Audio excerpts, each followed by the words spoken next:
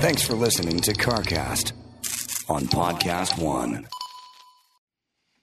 Hey guys, we've got a good CarCast coming up for you. We're going to talk a little bit about the Durango Hellcat SRT. We're going to talk what's going on with Nissan, the new Pathfinder, new Frontier, and a number of other things coming up in just a second. Before we get started, let me tell you about Empire Covers. Nowadays, cars are designed to keep you safe on the road, but are you providing the same protection for your car off the road? Well, Empire Covers has you covered. It's high-quality, affordable covers engineered to protect against rain, UV rays, tree sap, pollen, pretty much anything that would normally damage your vehicle's paint. And for premium protection, try the American Armor cover. It's proudly made in their Kentucky factory, and they have covers for RVs, boats, motorcycles, and more. All the covers come with a free multi-year warranty. And right now, you can get this great deal. You can get free shipping and an extra 15% off your entire order by using the promo code CARCAST. Just go to empirecovers.com/CarCast. Use the promo code CARCAST. That's empirecovers.com/CarCast.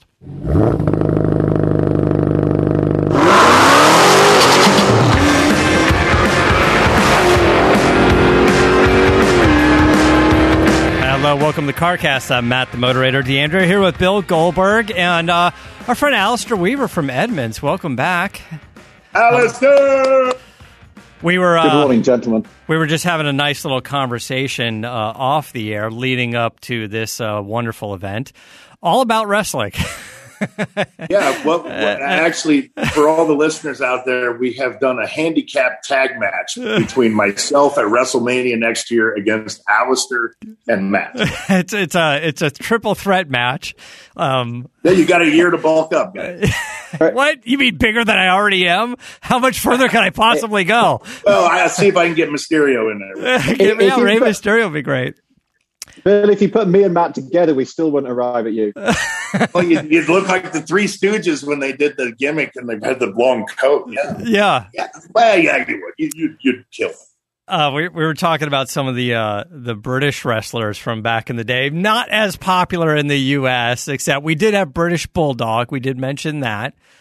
And there was a couple of others, but British Bulldog in the day was our guy. And turns out Alistair went to a live wrestling event. It wasn't official WWE, but you went to the bootleg version, the British bootleg version with warm beer. This was before WWE or WWF, whatever. This was real people. I was just saying, I'm going to send Bill. We're just talking about this often. I'm going to send Bill the YouTube clip of giant haystacks against Big Daddy from Wembley Stadium back in 1981.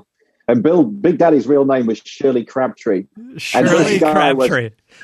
Yeah, this guy was like 20 stone and kind of belly flopped his way around the ring. I can't wait to see this. It's awesome. Nobody bothered getting ripped, but it was amazing entertainment. You know, every night somebody would be carried out and then they'd be wrestling again next day. And it was cult. It was like Saturday lunchtime. Before you went to a soccer match, you sat down and you watched wrestling as the family on a Saturday lunchtime. It was huge in the UK.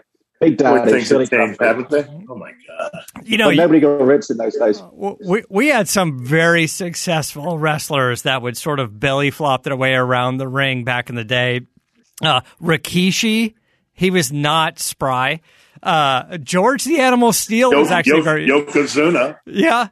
There's been there's some big boys in the ring, And you know what? To tell you the truth, though, you know who really did like a 180 was Big Show. Like Big Show was kind of big and fat and a little slow in the ring. He was more big slow, which I think that's what they joked about him for a long time. And now Big Show's jacked and leaned out, and I don't know. It kind of takes away a little bit from his 500 pounds in the ring because now he's probably like 120 pounds less. But now he's more concerned with his health a little bit more. That's right. Yeah, now he's made some money and he's gotten a little older and he's getting a little better in shape. But anyway, the current one is Mark Henry, the Hall of Famer at WWE. Oh yeah. He's just dropped like 80 or 90 pounds for an in-ring return. So I'm very excited to see him out there too. Yeah, that is good because that's a hard life when you've got that much time in the ring and on the road. Anyway, we've got some good stuff to talk about. Let me just hit Dodge real quick. Dodge was ranked number 1 for initial quality and best driver appeal for mass market brands by J.D. Power. It's the first U.S. brand ever to be ranked number 1 in initial quality and appeal in the same year. So visit your local Dodge dealer or schedule a test drive today. Speaking of Dodge, and this is not part of the ad, this is just what it is. I finally got the Durango SRT Hellcat. I drove it here. I've been driving it for a couple of days. And it is it's everything you expect it to be, and then everything you were expecting it not to be is also accurate, right? It's, you know what I'm saying? Like it's but it is what it is. You know what you're getting. Yes, it's big. It's a big SUV. It definitely does things it shouldn't be capable of doing. 5,500 plus pounds. Sure, it's a little long in the tooth. These platforms that we're riding on, Challenger, Charger, Durango, they did a pretty good job on the interior, Alistair. Maybe you had a chance to peek inside one. The new infotainment system is big. It's flush in the dash. It's not a tacked on screen. It seems to actually work pretty well. It's pretty intuitive. All of the onboard performance stuff, when you hit that SRT button, configuring, your street mode, your track mode, all of that stuff is very cool. The interior feels good. It feels clean. It's not overly luxurious or anything. But I'll tell you, Dodge has figured it out. See the smile on your face? That's all they're selling. You know what it is we all have to admit the engine is addicting. It doesn't matter what you put that engine in. Right, you put that Hellcat engine in anything, and you just grin ear to ear. Like it doesn't make sense. Like they're putting it in stuff that doesn't even make sense, but they're like, why not? People will buy it, and I can see why. It gets 9 miles to the gallon, but it's so much fun. You can't keep your foot out of it. The all-wheel drive makes it way fun, right? Because you're way more confident. But I don't know. It's like you're sitting up high, and there's definitely some body roll, and the brakes are a little soft. They seem to perform well, but they just feel a little soft. And so you're like, it's definitely one of the ones like you go, oh, this thing is so much fun. I can't wait to get on it hard. But when you do, you kind of want to roll down the window and go, clear the road. Everybody get out of the way, because I have no idea what this thing is going to do, right? Yeah, like right, launch control and an 840 brake wheel, or wheel horsepower, freaking with 37s on it, and all-wheel drive. I'm probably getting 4 to 6 miles a gallon with the 85. Well, because you can't. Let's be perfectly honest. Because you can't keep your foot out of it when you get it, right? So it's not possible. It's not possible. But to buy it and think that it's anything but what they advertise, you're a moron. Because it is what it is. It's pretty plain and simple. I mean, it's as ridiculous as they come, but damn, is it fun. Yeah, you just need bigger dogs, Matt. That's the issue. If you go to Durango, you're going to need bigger dogs. That's right. Exactly. Yeah, well, we got the little tiny ones, and they'll get lost in the third row seat back there somewhere. So I don't know. So my thought on it though is, for me, the Durango being the 3-row high performance version is probably a little too much SUV. They did a good job of knocking some money off of it compared to the Trackhawk, the Jeep Trackhawk. But for my money, I felt like the Trackhawk was sized a little bit better. It felt a little bit more like, like when you, not that price is a concern, but a little more like the super SUVs, the Urus and, Lamborghini and stuff like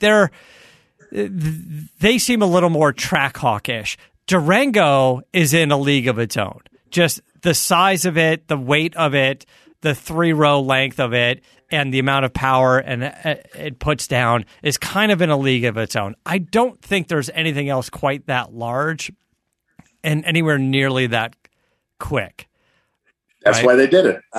Actually, GLS 63 AMG, but that is like almost twice as much money. At least. Yeah, so that's a good point. So BMW has an X7, but the X6 or whatever, or the X6, coupe or M competition is fast. It's got to be every bit as fast as the Lamborghini. The Audi RS Q8, again, it's very much the Lamborghini, the Urus. But so the only other thing out there that is big, you're saying, is the Mercedes. Is it? It is. It is. But that's a tenement. I mean, the weird thing is the Trackhawk feels. You're right. Feels like a kind of Lamborghini for a fraction of the price. I mean, $80,000 for a Durango is still a ton of money for a Durango, though. I know the interior's got a bit of Alcantara and it's got a shed load of horsepower. Try 102 for a truck. Yeah, I know, 102. Well, honestly, I think the Durango I'm driving is 88,000. I think the Monroney is like 88,000, and that's no sunroof, by the way. Like, not that I want the extra weight above me. I already feel like it's, and it'll make all the difference. Right? At 5,500 pounds, or 5,500 and change. Anyway, it's a blast to drive. I'm going to fold down the seats and I'm going to load up a bunch of car parts in it because I can, now that I have it here, have a little more fun with it. And then, I'm going to be swapping it out in the next few weeks for some of the hot, like all of the RS Audis, including the Q8, the RS Q8 or Q8 RS. And I can't really be sure of what it's called these days, but that should be fun as well. But anyway, I wanted to touch on that. I'm going to get some photos. I'm going to try to get at least a couple of videos I'll throw up on Instagram just so you can hear it as well. Of course, it does what you expect it to do. It has a good sound. It has a good muscle car sound to it. It's got that supercharger whine. Actually, I kind of like the supercharger whine to be a little louder in this thing. I was like, I want a little bit more whine, not just so for me, but for everyone on the streets walking, going, "What the hell is that big red?" It's bright red, and someone goes, "Hey, is that a fire truck? It looks like a fire truck." I was like, it might as well be, because when you see it, you want to get out of the way when it comes down the road. But we have a film coming out on it on Friday. I think it's Friday, Matt, actually, depending on when you're listening to this. But it's Friday with Alana took one down to the drag strip as well. So she took it drag racing. So that's kind of fun. I mean, that's what it's for, right? I mean, that's kind of what it's for. I will tell you this. It's actually pretty comfortable to drive. I was trying to dig into it a little bit, and they have retuned the suspension and stuff. And I think what they're doing, Alistair, which is interesting, is they're doing a little more spring and a little less sway bar, like to get it to go around like, your autocross or your slalom. You can add sway bar, but sway bar does stiffen up ride as well. So I think they're trying to not overdo it on sway bar, but are doing maybe a little bit heavier spring, a little bit stiffer spring, and finding the right balance, because you're trying to control 5,500 plus pounds, right? Not just the power itself, but the amount of weight. And somehow they got the power transfer to work well. I get it; it's all-wheel drive, but the way it shifts weight, I mean, I think Dodge told us 0 to 60 in 3.5 seconds, and I believe some people are getting quicker than that. I'm not sure what tire they're running or what conditions, the weather or altitude, but they're getting less than 3.5, 3, 4. I'm not sure what Alana ended up doing during the drag race, but do we know what she ran in that thing? Because these things are running 1170s, maybe. Yeah, I forget. I think she was. I think in her words, it was like a really busy night, and she never got what she got as like a perfect run. But I think she was in the 11s somewhere. Yeah. The film's, I'd say it's like a 10-minute film. It's kind of a review as well of the car. So I think that's Adam. That's if you check out the Edmunds YouTube channel on Friday, I think that is. So I mean, she loved it, and it's just kind of a hoot, isn't it? And I think we all recognise these cars are on borrowed time, so buy them while you can. Yeah. Well, anyway, it's fun. I know we appreciate their sponsorship of the show, but I wanted to drive this thing as much as we've been hitting it in the ads and stuff. But anyway, more to talk about. Let me just tell you guys real quick about Geico. You own your home and you rent your home. Either way, It could be a lot of work, but we know what's easy, and that's bundling your policies with Geico. Geico makes it easy to bundle your homeowners or renters insurance along with your auto policy. And we know that's a good thing because you already have so much to do around your home already. So visit geico.com and get a quote and see how much you could save. It's Geico easy. Visit geico.com today. That's geico.com. Alistair, what have you been driving? What have you been up to? All sorts of stuff, really. I had a weekend in an M4, which was fun. Took it up to. Have you been to a place called Solvang, which is this weird little Danish town in California? Solvang. It's a Solvang. Sorry. Solvang. Yeah. There's some wine tasting up there. There's a lot of cuckoo clocks for some reason. There's a lot of cuckoo clocks in the stores. It's the weirdest place in the world. It's like a little Danish community in California. But I love that you're like, have you ever heard of this Solvang place? Yeah. Everybody out here, we've all gone there at one point in our lives for some wine tasting usually. And of course the wine, what's the wine movie that I'm thinking of? Come on, Chris. What's the Sideways. Sideways was basically there with Paul Giamatti. Is that right? Paul Giamatti, who's fantastic. Giamatti. Right? Yeah. I'm doing well this morning. Yes. All right. So you got an M4, and I remember you texting me last night, and I said, I certainly hope it performs better than it looks. That's the issue, isn't it? I mean, everybody just talks about the looks, and I don't really I don't get it because it's hard to get past that. I mean, I've got some thoughts on how it drives as well, but I don't know why BMW almost like cyclically feels the need to go off in these kind of weird design tangents. They did it with Chris Bangle's designs back in the sort of early 2000s, and then here we are with a current generation. And you go back to like the 80s, E30 M3, which I remember like growing up watching racing. It was a beautiful car, and even the generation that you own, Matt, was a really pretty thing and quite understated and elegant. And this thing just feels like over-designed. And that nose, I'm sorry, I saw it in concept form. It's here in production form. I just can't. Yeah, I mean, this thing was dark grey, which at least detunes it a little bit. But I wouldn't buy one. I wouldn't buy one simply on the appearance. And that's kind of a weird thing to say. I know we buy cars because we lust after them and stuff, but I just think it's not only is it controversial, I just don't think it's good design. And I remember having dinner with Ian Callum, Jaguar's famous design director once. He said, it's like, all right, going off at a tangent, but make sure the design is well executed. I don't even think it's that. Yeah, it is kind of interesting. And I always question how something like this can get past so many people in the approval process. It's like, a designer can hit it, but then what? And then it goes to the executives, it goes to engineers, it goes to hundreds of people, and then it goes to the marketing team, and the marketing team's like, what do you expect me to do with it? like, how do I even present it? How am I going to, what sort of, think of all the press drives and things like that we've been on, and you especially over the years and years and years, like what is that speech you get from BMW going, hey, welcome to the ride and drive event for the M4. We can't wait for you to not really talk about its looks, but really to talk about its performance. It's interesting because yes, everybody's talking about it. And normally that's a good thing, right? But this isn't Kanye running up on stage during the Grammys, and for that little pop. This is something people have to spend a lot of money on and live with for a long time and have their friends see them drive it. Yeah, I mean, this is basically $100,000. The one I was in was a competition, and that's basically $100,000 car. And yeah, I don't see why BMW needed to do that. I get it if you're like an emergent brand and you got to make some noise and take some risks and maybe polarize opinion a bit. And I kind of think that Jaguar, for example, should have been doing more of this. But BMW, like an M car, I just don't feel like you need to do it. I mean, the other thing, because you're asking about like what it's like to drive, I mean, it's monstrously fast. But for me, it's also because it's got so fast and so big and so heavy and everything else, it feels more like what I remember an M5 being. So, like I grew up in M3s and the point of an M3 was it was kind of lithe and agile and a bit smaller and, it was a little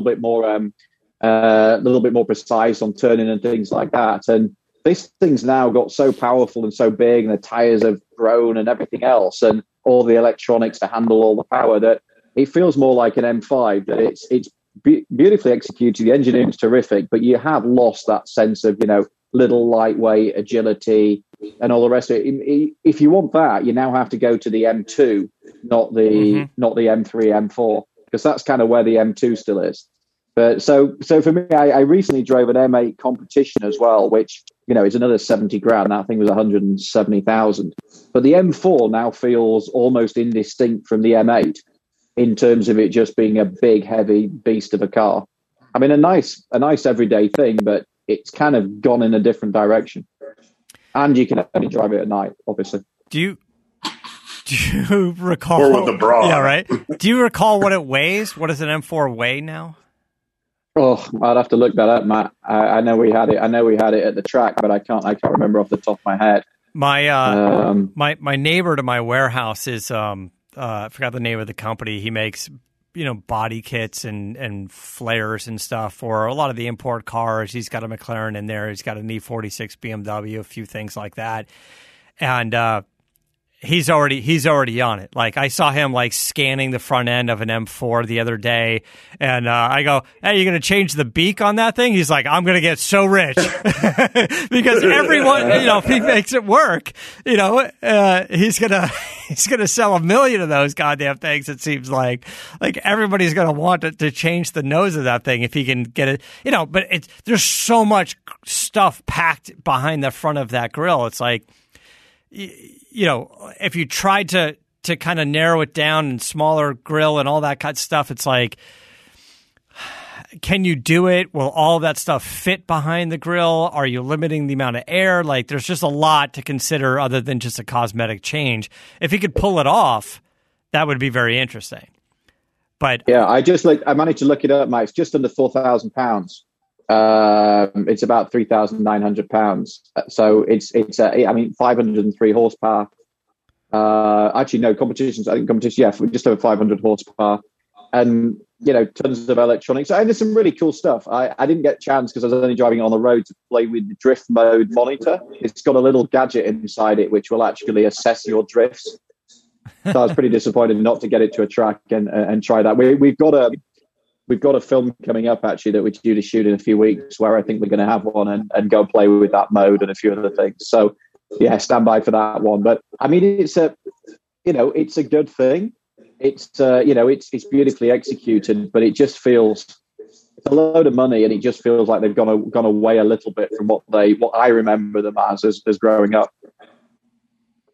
Yeah. So I don't know. I mean, 4,000 pounds, just under 4,000 pounds, kind of seems like where we are with our sporty coupes these days, right? Like, you know, I was actually expecting it to be a little heavier than that. I mean, certainly not what it used to be. I mean, what is I don't know. I mean, I guess if you had to pick it, what does a Boxster or a 911 weigh these days? You know, the 911 seemed to have gotten pretty big, and you know, a Cayman the Cayman's got to be 3,400, right? And a 911's got to be 38.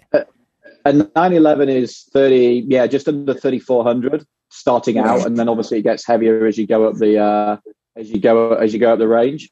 What's a Cayman? Cayman, bear with me, caller. Cayman weight is about 2,900. Oh, so both of those cars are lighter than I thought they would be, which I guess, you know, that's what you're getting with all the Porsche engineering, right? Is you're, you know, they got to be able to cut some weight and do some stuff like that. You know, like, weight makes a big difference. You know, the other car that I was driving recently was the Lexus RCF Fuji edition. And, you know, it's basically the RCF with the same power, a little bit revision. They put a lot of carbon fiber, the hood, the deck lid, the wing, and stuff like that. They took a little weight off of it, and it was just so they could go from like 4.1 or 4.20 to 60 to 3.9. You know, and it's good and it's fun, and they added, I don't know, $25,000 to the price, because I think it's like $100,000 for that car, and the normal one's probably 75, maybe 80,000, somewhere. Yeah, I'm not even sure it's that. I think it's like late 60s, isn't it, an RCF? But yeah, so yeah, they're a cool. it's still a cool looking thing. It is kind of cool looking, and it is kind of it was kind of fun, and it, the point about that car is, because we were talking about the Durango being silly as well. I got into this Lexus, and this thing has nearly 500 horsepower with a naturally aspirated V8, right? Which you just don't really see anymore. And I don't know if it was just non-existent, or the fuse was pulled, or the button was set, but it did not have that very annoying start-stop feature at every stoplight. So they're like, hey, I'm throwing a V8 in it, and that be damned on the start-stop function, because we have the V8 in there. It's like, we don't even care if that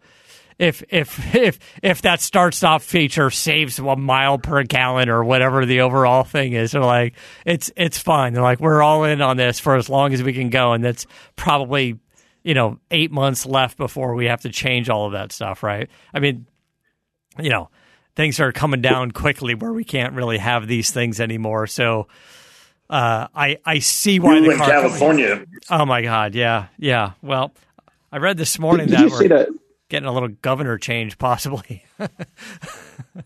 Yeah. Did you see on the Tesla earnings report that they made $500 million in selling carbon credits? I did see that. That was actually interesting, because you mentioned this before, saying their carbon credits that they sell are a big source of income, and they've hit sort of an all-time record for them financially, over $500 million in carbon credits, which basically what put them over the top and made them profitable. Of course, the next sentence in that press release or article was the amount of profit that they did make, which, is something.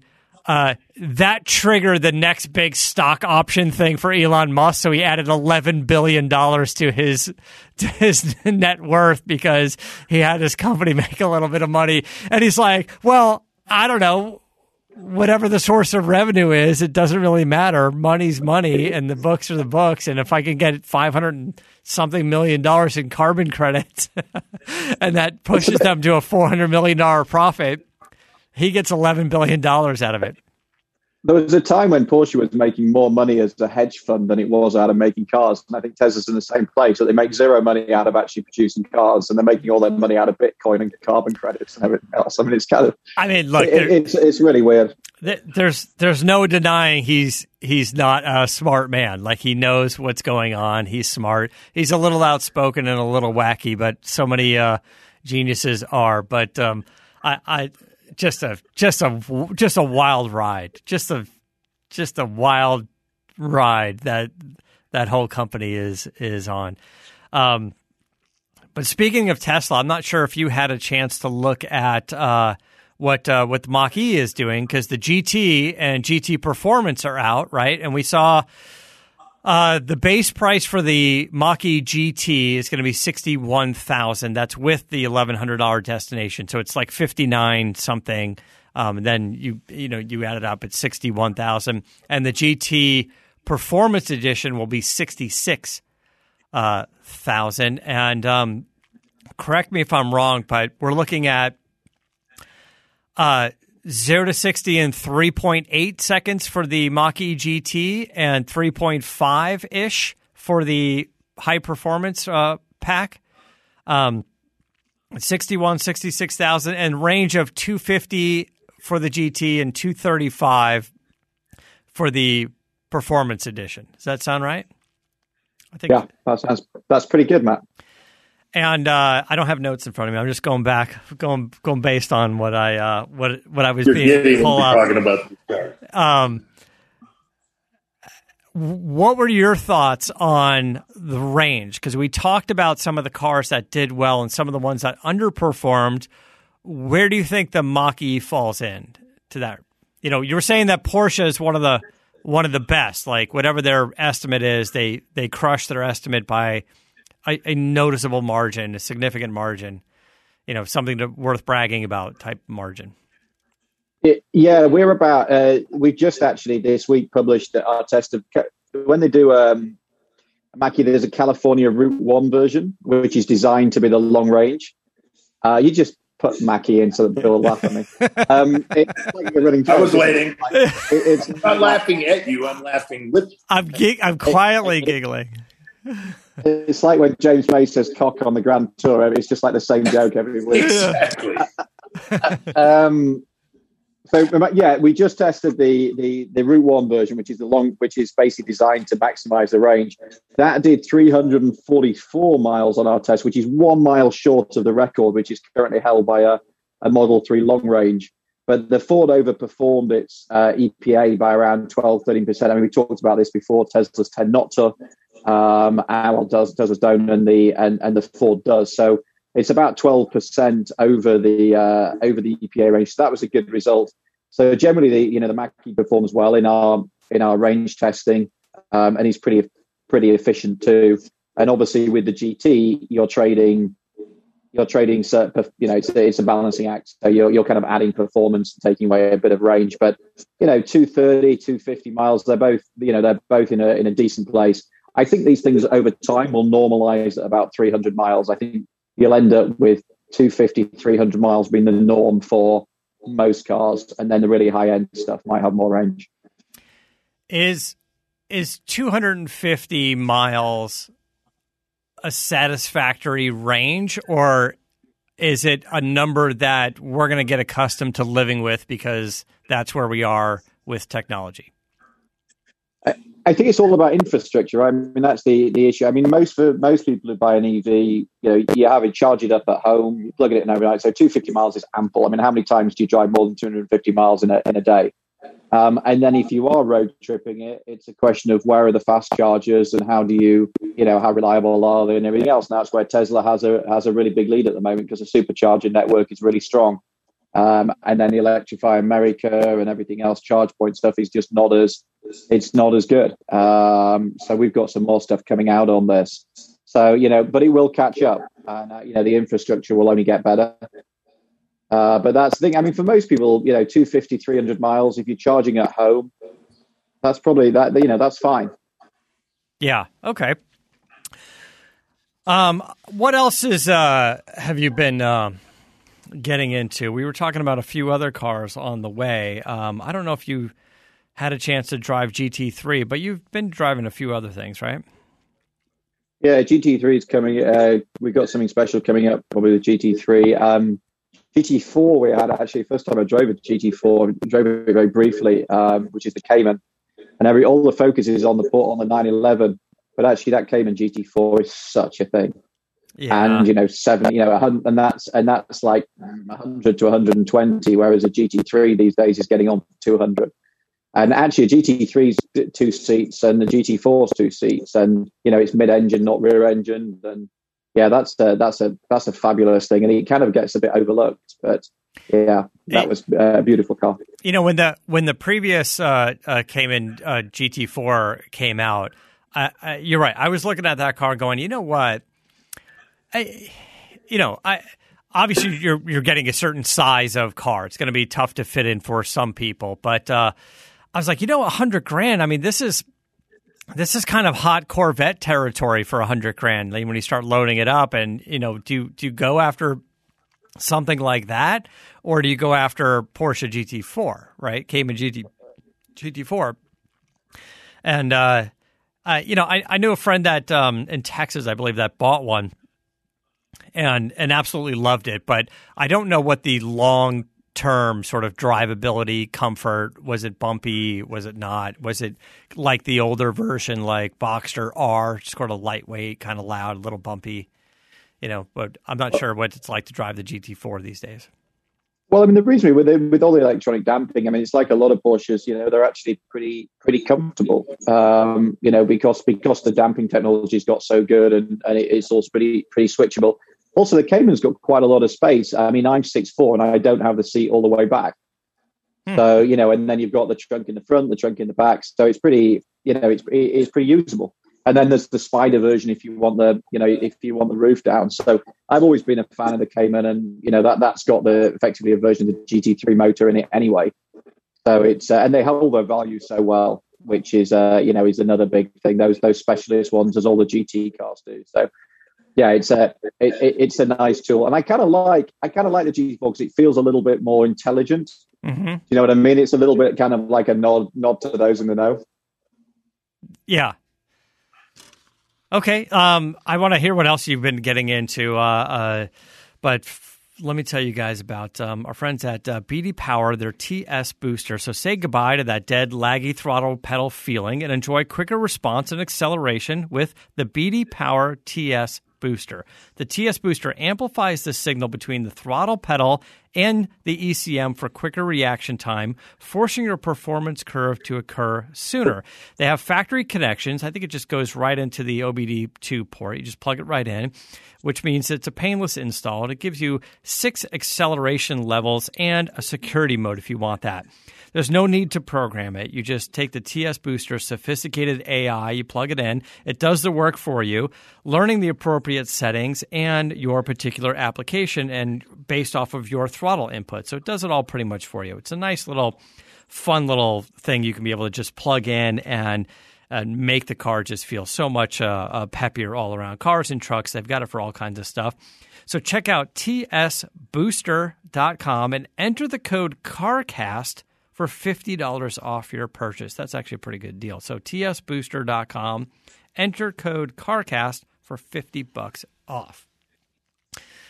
I've got one of these at home, by the way. I just don't have a modern car to plug it into.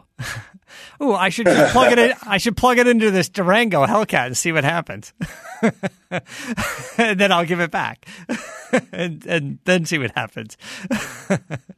Got to test out the product. Yeah, I got to kind of test out. Actually, I got to look up the part number and see if it works with that, because there's some, when you buy one of those, it works on a bunch of different models, but there are like 3 or 4 different part numbers that you need because there's only so much data they can put into one of those. But I'm kind of curious to plug that thing into the Durango and see what it does, because that's what the Durango needs, is to be peppier off the line. Absolutely. Maybe it'll increase the fuel mileage. Yeah, I don't think so. I don't think it does that at all. It might be the opposite. But, I was sitting on the freeway on the way here. I think I was getting 12. I was getting double-digit numbers. Yep, that's 3 times as much as that. Is what you're getting right now. What else has been going on? You've been, did you say you drove the Bentley? Oh, we had a little bit of fun in the Flying Spur sedan. Yeah, I also, Matt, while you were reading the ad, I was checking. Actually, our Durango Hellcat video went live this morning. Shows what I know, right? It wasn't Friday; it was Wednesday. We have 2 videos a week. I never remember what order they're in. so that's up and live. Yeah, we had a play in the Bentley, which is, I just love those big, powerful sedans. You know, we do everything's SUVs these days, but you get back into those sedans and you think, yeah, it's just a nice. It's just a nice place to be. Talking of that, we also had a look at the Mercedes EQS, which is which is Mercedes' big, like Tesla Model S rival, big statement car for them. I haven't driven it yet, but had a good look at that. I mean, it's just the tech they're throwing at that thing's extraordinary, and it looks pretty as well. I think they've done a really nice job with it.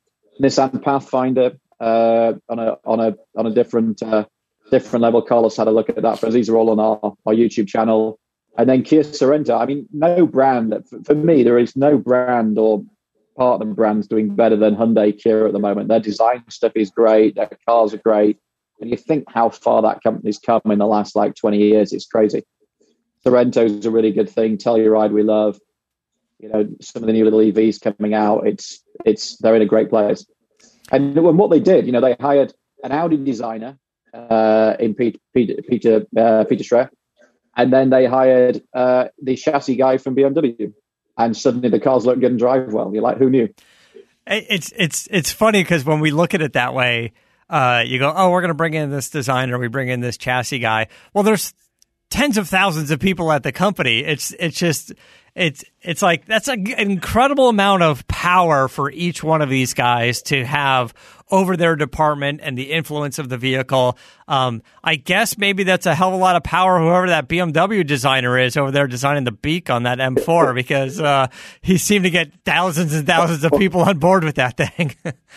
Well, the guy running Hyundai and Kia Design now, because Patricia moved on to bigger things in the company, is Luke Donkervolker, which is an amazing name, but also he was at Lamborghini. And this guy's gone from Lamborghini and he's now, he's now, I forget which Lambo he did. I think he did the Huracan, or maybe did the Murcielago, and then, pops up at Hyundai, Kia, and doing great things for them. So, but it is amazing, man. I mean, we've all met like senior execs of these companies, and they are rock stars. And it's amazing how much power and influence single individuals have in companies, as you say, of like tens of thousands of people. These are, and a lot of it centers on these one, a handful of individuals, which is why they get paid, insane amounts of money and, treated like royalty. It is interesting how the more popular they become, when the media starts picking out people within the company and turning them into high profile, they went from executive to high profile faces of the company, right? And along with that comes, you got to imagine, a big paycheck. It's a big paycheck and a big ego. Yeah, a big paycheck and a bbig ego. That's for sure. I do want to touch on the Nissan stuff. This is a company that obviously over here, all the legacy stuff, all the vintage stuff, fans of. We've got a bunch of them in the other room. Adam Carolla's collection. And I am interested, and I always love what the GTR was. I do like what's happening with the new Z. I think it's going to be interesting. But Nissan as a company, a lot of restructuring. COVID kind of hit them hard. They have to be sort of a leaner company, and to be able to come out with new product that's interesting. And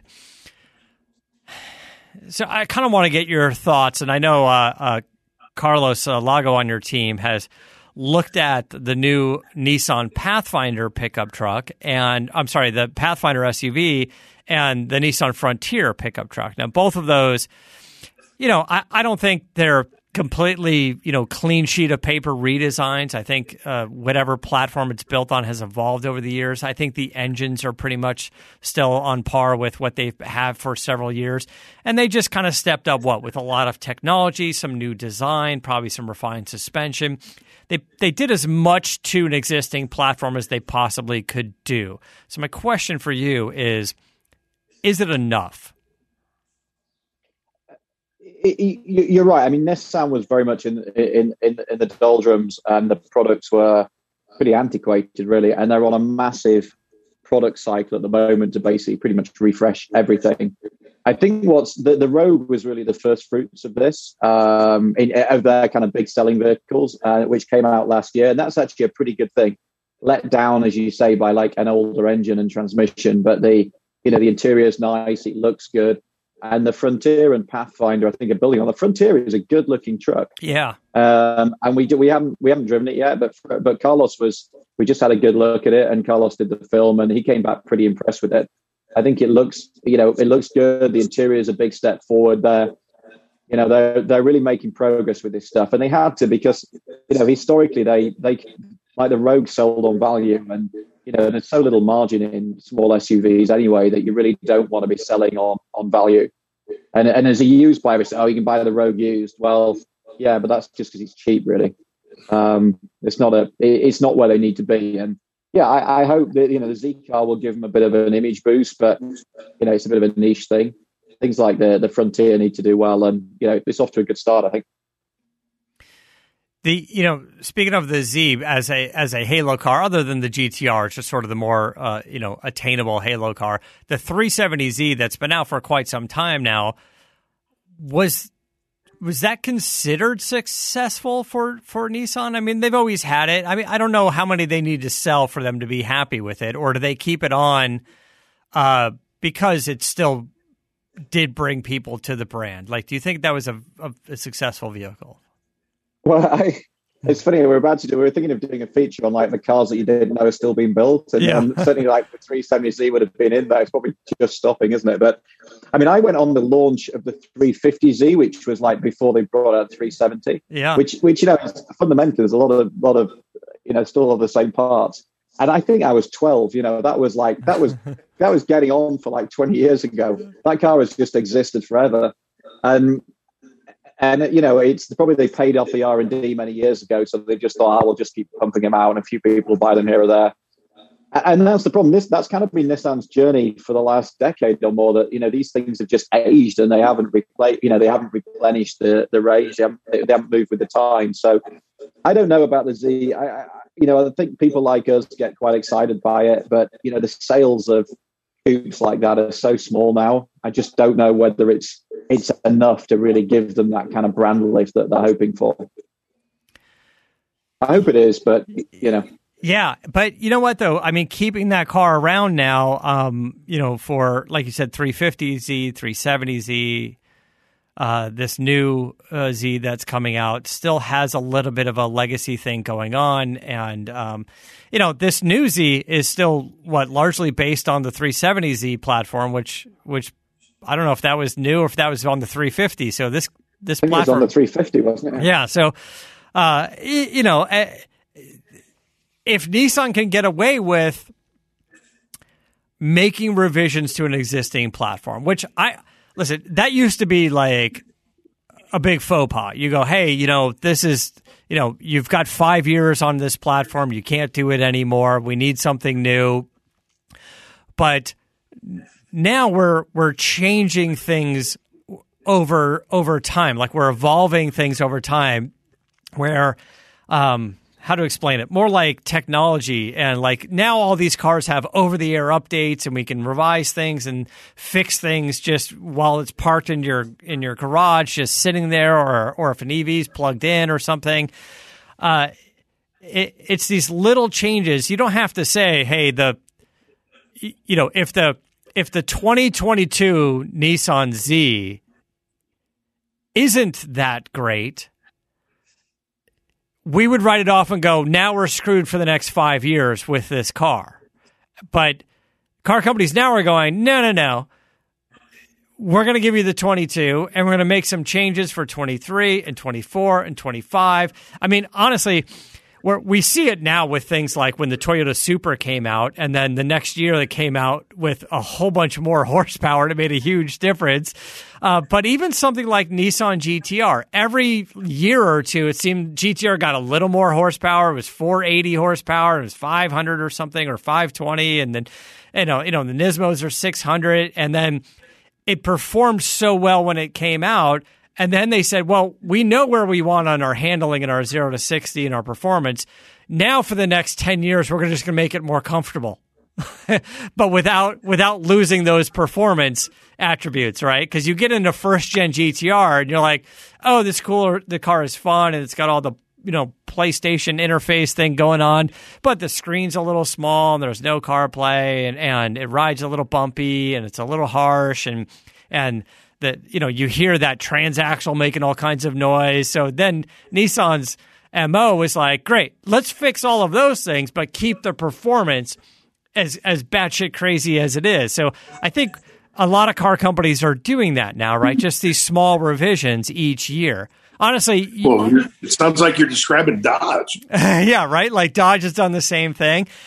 And some companies talk about it all the time and some companies don't. I mean, I don't necessarily follow the evolution of the Tesla Model S, but I feel like that basically looks roughly the same as it has since it debuted, and now it's been many, many years. But I never think of hey, is this year better than another year than another? I just think whatever the newest one is the better one, right? If you just said 19 or 20, I go 20's better. I think I think you're right to a large extent. I think the only problem is one of perception, because actually, if you look at the Z car, if they launch this and initially you get that kind of big wave of publicity and everybody goes out and drives it, and if everybody decides it's a disappointment, it's really hard to row back from that. Right. So once everybody's driven it for the first time, it's it's a bit. Then actually, if you put a bit of Supra is a good example. Everybody's a bit like, and then all right, we're going to throw another 250 horsepower at it, but it's hard to change perceptions. Then it's hard to kind of reinvent the wheel because everybody's already formed an opinion, and it's no longer new. It's no longer the shiny cover story. So my own view, based probably on experience, is you only get really one crack at this. And even something like Porsche with the 718 Cayman, we all went and drove that 4-cylinder car, and we're like, rubbish engine, really, rather have the old one. And now they brought out the 6-cylinder, but it's like $100,000, and it's hard then to change the perception of stuff. Yeah. Once you've made a mistake, it's hard. It's like anything in life. And and in the long run, it does affect the values. Like 911s have always held their value pretty well. But Boxster, yeah. Yeah, unless it's a GT or a Spider, a nice GT4 or a Spider. Something like that. It's definitely got to be a special version to get to that. We're actually buying a couple of cheap cars for driver training. So we put all our team through driver training, and we realized that we need to buy a couple of cheap cars that we can really have fun with, because, we can't really use a GT500 or a Corvette for driver training because it's kind of all a bit daft now, and it'll cost a fortune. Yeah. So we're looking at buying a couple. Next time I come on, I'll talk about this because we're in the process. It'd actually be a great one to talk about. We've got $7,500 for a rear-wheel drive car, $7,500 for a front-wheel drive car. What do you buy?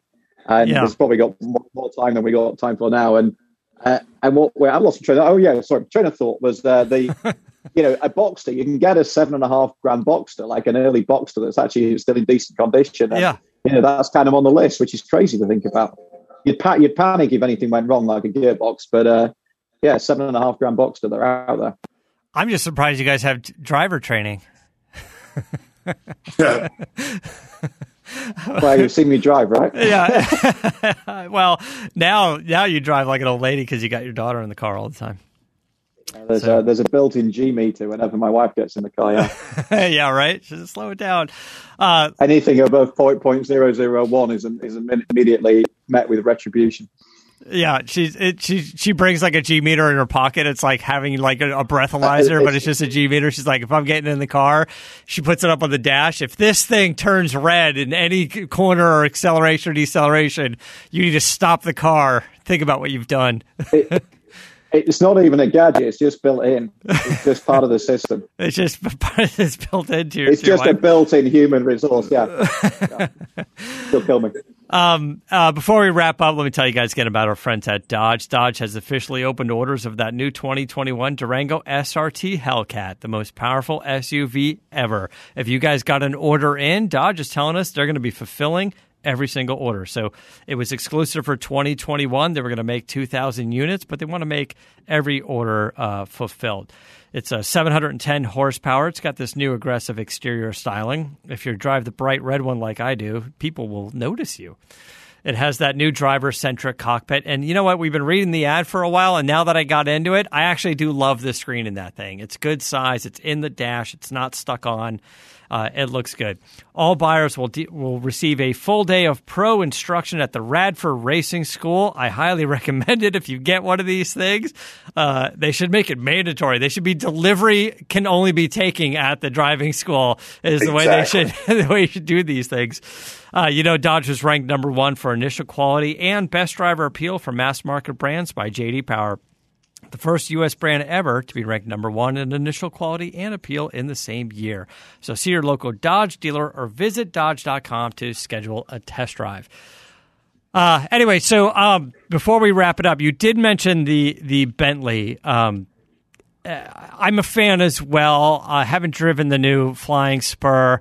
Been in some of the Continental GTs.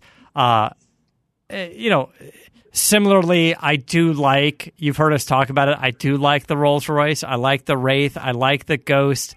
That magic carpet ride that they have is fantastic.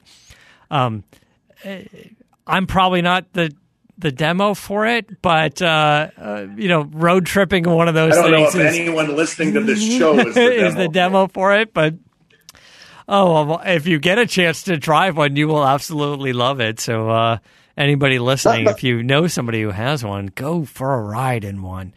But they are lovely. But I'm with you, Matt. I think there's a perception thing with these things. I don't know whether it's even in LA. I just feel I'd say feel so self-conscious turning up, particularly at the moment where a lot of people have had a really tough time economically, and that's it's. I don't know. it's like having Gucci written across your sweater in big letters. I don't know. It just makes me feel a bit self-conscious. Well, that's my hoodie is zipped up. I don't want you guys to see my shirt. It doesn't have that on there. But anyway, so your thoughts on the Bentley though is to be expected. You love the vehicle. It's great. How does it rank up to the previous models? I think I prefer it as a sedan than do as a coupe, just because the coupe feels so sort of big and heavy, and the coupe is basically a sedan in a coupe body, and so therefore it kind of works better for a sedan. I think the proportions look better, and it's just it's in Bentley terms it is actually reasonably understated as well. It's not like the old Mulsanne where it kind of the nose arrived half an hour before you did. So it's you can make it look pretty sporty as well. If you go for the V8, which is the one we had in, it sounds great as well, and they're a lovely thing. And maybe in sort of 5 years' time, because the residual values on those things they do depreciate pretty heavily. As a used bike, that becomes a bit more attractive. I'd actually love like a 90s Bentley or something just to bumble around in. Something that's a bit older and a bit less ostentatious is just they're just a nice way to travel. It is. It's super comfortable. And you're right. Even the ones that are 20 years old were super comfortable back then. So anyway, before we wrap it up, Bill, you had some mods on the truck. I saw you posting up on the Instagram on the TRX. Yeah, man, I'm fortunate enough to get the front and rear bumpers and got more lights than I ever imagined I'd have on any of my vehicles cumulatively. They are all installed on this damn truck. But, I got a shout out to Rigid Industries. They're hooking me up pretty good with it. And ADD with the first guys to come out with the bumpers and pretty much any aftermarket parts for that TRX. So check out Instagram. You'll see him later today. And hopefully it makes the damn thing faster. Yeah, I don't know if it's going to do that. I don't know if it needs that. But I saw and the photos. I'm going to jump something today. And it might be like a Lego, but I'll jump something. Right on. I saw the photos that you posted of the gear before you had it installed. But yeah, if you post some photos of the thing done, we'd love to check it out. Curious to see how the bumpers turned out for that. We need to have a conversation about lighting, man. It is a whole different game. I had to reach out to Richard Wadis to really get a tutorial as to what the hell's going on with truck lighting and why they do it, and comparing companies out there. But the stuff that they're doing with Rigid, and if other companies are doing stuff similar to it, it's amazing. Not only are you paying for it, but the technology is through the roof. I mean, I get a GPS tracker on it to where, with the turning of the wheels at certain speeds, the lights turn with it. And it's just a whole different avenue for me. So. Richard Wadis, it's our buddy from MagnaFlow. He stopped by my warehouse the other day over at the Matt Cave and brought his truck, his Chevy Colorado, with the gear and the package and the overlanding truck with all the lights pointing in all these directions. And I just thought it'd be kind of funny, like as a joke, I got another set of LED off-road lights, this one from Baja Designs, and I sent it to him. And then and I thought it was going to be like, oh, you're making fun of me, I got lights all over my truck. He's like, thanks, I really needed these.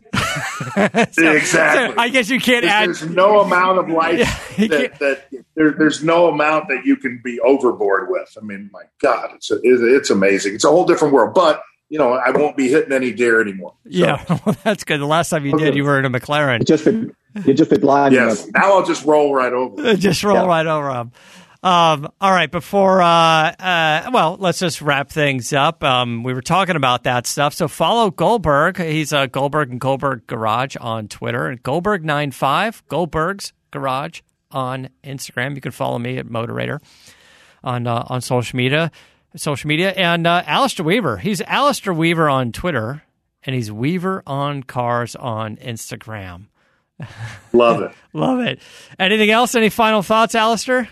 Go watch the Durango video. Yeah, go watch the Durango video. Yeah, nobody can. You should see me going into Starbucks. Like, I've given up saying Alistair. That's why the Twitter handle doesn't work very well. Yeah. It's like you're Alex. No, I'm not Alex. No, I'm really not. Yeah. Alex. No. Alex, just tell them when your name is Alex when you get there. Exactly. Yeah. Path of least resistance. Always a pleasure having you on the show. Thanks so much for joining us. The website is edmunds.com. You can find all of his great news and all the films he's putting out. Edmunds.com/road noise is the place to go. And, of course, follow them on social media as well. Edmunds is all over all their social media platforms, so follow them as well. Thanks, guys. I appreciate it. Until next time, keep the air and the spare in the bag and the wheel. For the latest updates and call-in times, follow the show on Facebook, Twitter, and Instagram at CarCast Show. If you'd like to write in, fill out the form on CarCastShow.com. And don't forget to give us a nice rating on iTunes. CarCast is a Corolla Digital production and is produced by Chris Loxamana. For more information, visit CarCastShow.com.